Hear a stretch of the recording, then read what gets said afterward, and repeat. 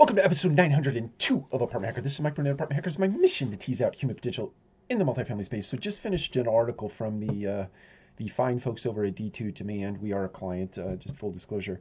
3 reasons multifamily needs to prepare for September the 1st.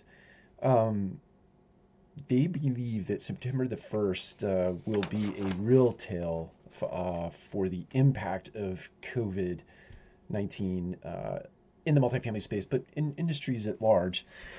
Multifamily specifically, the reason why the date is so important and why they are highlighting it is that unemployment insurance runs out. The increased amounts and the extension of unemployment insurance runs out August, at the end of August. So September the 1st becomes a critical date. My imagination is that it gets extended through the end of the year, so that risk factor isn't. They say the same thing in the article, that there is the potential for that extension, especially since we are in an election season. The second reason that they cite that September the 1st is an important date is that the tailwind of demand, sort of pent up demand, so COVID-19 happens, leasing falls off the cliff, but then it recovers to what is potentially a stabilized number. That gets extended a bit through the summer, but then it probably has a crashing effect.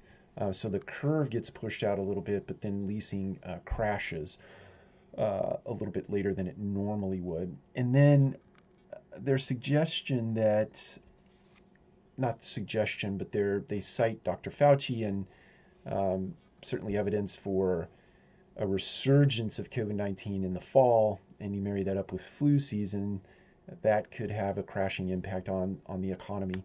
I think the other thing, and I'm not 100% certain about this, I have no basis for this, it's just a gut feeling, is that you've had this, not a glut of inventory, let's not call it overbuilding. I think we were sort of meeting demand, but I think the impact of COVID is going to cause this sort of doubling up and tripling up of households, or people moving back home, the younger generation moving back home with parents to sort of weather this storm, and the impact of that on the Class A space and pricing in the Class A space, and how that compression and sort of pressure on pricing at that space, impacts kind of the trickle down effect. And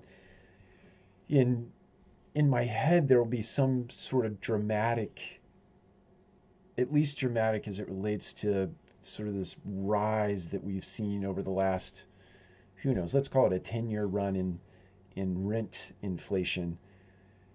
We could see a lot of those gains that have been made over the last 10 years erased by this pressure, all these things coming together in a perfect storm, all the things that they cite along with this, what will now potentially be an overbuilt market, because you have this sort of moving back home and or doubling up and tripling up for affordability factors.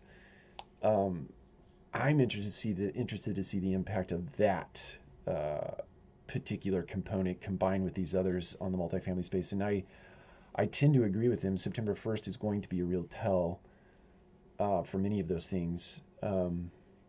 Let's just suggest that the fall is shaping up to be interesting, to say the least.